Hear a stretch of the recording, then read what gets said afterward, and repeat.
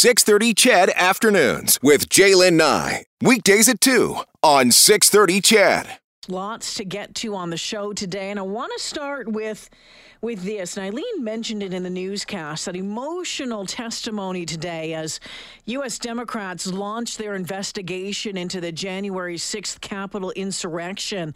It started with testimony from some of the law enforcement officers who were attacked and beaten as rioters broke into the building. Take a listen. At this point, I knew I couldn't sustain much more damage and remain upright. At best, I would collapse and be a liability to my colleagues. At worst, be dragged out into the crowd and lynched. Unable to move or otherwise signal the officers behind me that I needed to fall back. I did the only thing that I could do and screamed for help. I could feel myself losing oxygen and recall thinking to myself, this is how I'm going to die, defending this entrance. I was at risk of being stripped of and killed with my own firearm as I heard chants of kill him with his own gun. I could still hear those words in my head today. The first hearing comes as partisan tensions have worsened since the insurrection, with many Republicans playing down what happened in January and saying the Democratic-led investigation is politically motivated. Reggie Cecchini is the Global News Washington Bureau producer and correspondent. He joins us now. Reggie, welcome back to the show. Good afternoon. Some emotional, tough to listen to testimony today from those officers. What was the reaction to their testimony today? Yeah, I mean, look, it was gut-wrenching and it was harrowing to listen to these officers with the D.C. Metro Police, with the Capitol Police Force, talk about how they felt that their lives were ending. And at one point, one of them, who is a veteran, said that they felt more fear at the insurrection than they did during a tour in Iraq. So it goes to show just how serious this situation was. And the room sat quietly. But what's more important here is that the lawmakers, as these people were talking, some of them broke down in tears, and that includes one of the Republicans on the committee who himself is a veteran, choked back tears as he was trying to simply ask questions about the fear that was happening that day. You talk about the seriousness of the testimony, but it seems that there are, some members of the Republican Party not taking this seriously at all, or what happened on that day seriously at all, downplaying what happened. What is going on with the Republican Party?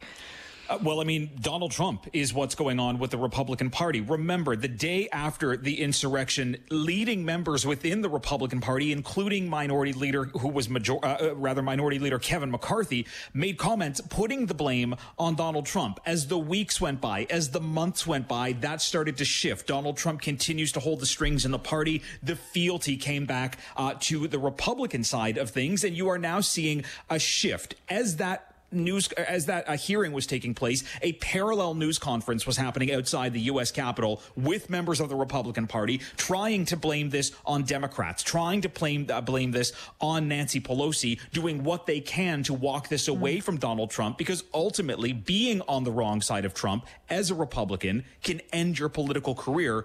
We're heading into an election season with one just over a year away. Having said that, you take a look back at the words spoken by Liz Cheney this morning, one of two Republicans on the panel. Strong words, a strong opening comments. Making a point saying that politics needs to be put aside. And while Republicans are saying that this is nothing more than kind of a political hit job going after the party, going after former President Donald Trump, it is worth reminding people that Republicans pushed back on an independent commission that would be 9/11 style to investigate the origins of this attack. They pushed back on that, forcing the Democrats to use their majority, allowing them to invite whatever Republicans wanted to come over, pushing back on some that are pushing on that election lie that's been peddled by Donald Trump. But the reason this is political is because Republicans completely ignored the fact that their participation would have been required to create something independent. So, Reggie, what is the goal of this hearing? Look, the goal is to try and figure out what the origins were of this. We know that Donald Trump played a part in this. We know that these were supporters of Donald Trump that carried out the attack. This was not BLM. This was not Antifa. These were supporters of Donald Trump who were listening to his lies that they had been fed for months, that an election was stolen from him. What this committee is trying to do is try to hold somebody accountable, try to put somebody in a position to take the responsibility for what happened on that day, for the deaths of people that were involved either in the riot or from members of law enforcement, and find out whether or not potentially members of Congress were in cahoots or trying to coordinate some of that attack. That is what the police officers were testifying about today. That is what lawmakers have been saying. They want somebody held responsible. Reggie, you were there that day, weren't you? I was, yes. What was it like for you listening to that testimony today? I mean, look, it opens up old wounds. I'm not going to make it seem like I was in the thick of it. I have colleagues and friends who were inside the Capitol building as reporters who were actively hiding out. I was on the outside of that building. I was watching people break through windows. I was watching people going up through the doors. It's a moment that I'm never going to forget. And listening to these officers who are there to protect, this cradle of democracy in America, listening to them having to put their lives online to save the building and to save the members of Congress whose job it is to keep this country going forward, listening to them say that they felt that that was going to be the end of their life in the hands of those rioters, it really does make you think, how has nobody come forward and taken responsibility for this, and why has this become such a political game, whereas in one party wants to say, look, we want nothing to do with it, and it's solely because of the man who's sitting at the top of that party. Political game. I think you nailed it right there. Reggie, so what happens next?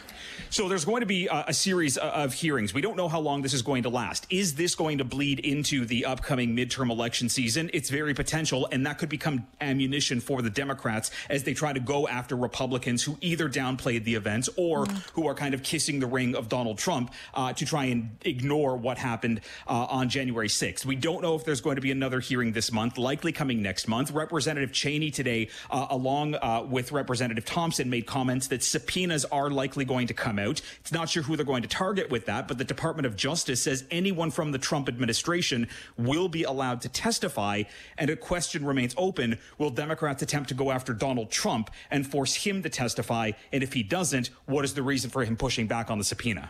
Interesting. Reggie, always appreciate your time. Thanks for joining me this afternoon. Thank you. Reggie Cecchini checking in from Washington this afternoon. He is the Washington bureau producer and one of the correspondents for Global News. And Reggie used the words political game. And I don't know how any politician, doesn't matter what side you're on, if you were a Democrat, whether you're a Republican, could say, let's just wash our hands of this, or are playing down what happened, or are, as much as they came out in the days afterwards against it, now kind of changing their tune a little bit more. I mean, it would seem to me that an attack on the cradle of government in the United States would be deemed worthy of a fulsome investigation. How, as a politician, how, as a lawmaker, could you just turn your head and downplay what you saw? Did you not see the same video that we were all watching? Did you not hear those words that we all heard? Did you not listen to these comments today? At this point, I knew I couldn't sustain much more damage and remain upright. At best, I would collapse and be a liability to my colleagues. At worst, be dragged out into the crowd and lynched. Unable to move or otherwise signal the officers behind me that I needed to fall back. I did the only thing that I could do and screamed for help. I could feel myself losing oxygen and recall thinking to myself, this is how I'm going to die, defending this entrance. I was at risk of being stripped of and killed with my own firearm as I heard chants of kill him with his own gun. I could still hear those words in my head today. Kill him with his own gun. The men, the women put in place to protect that sacred building.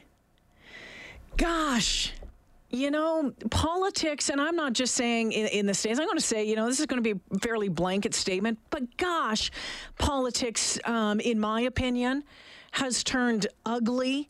It has, I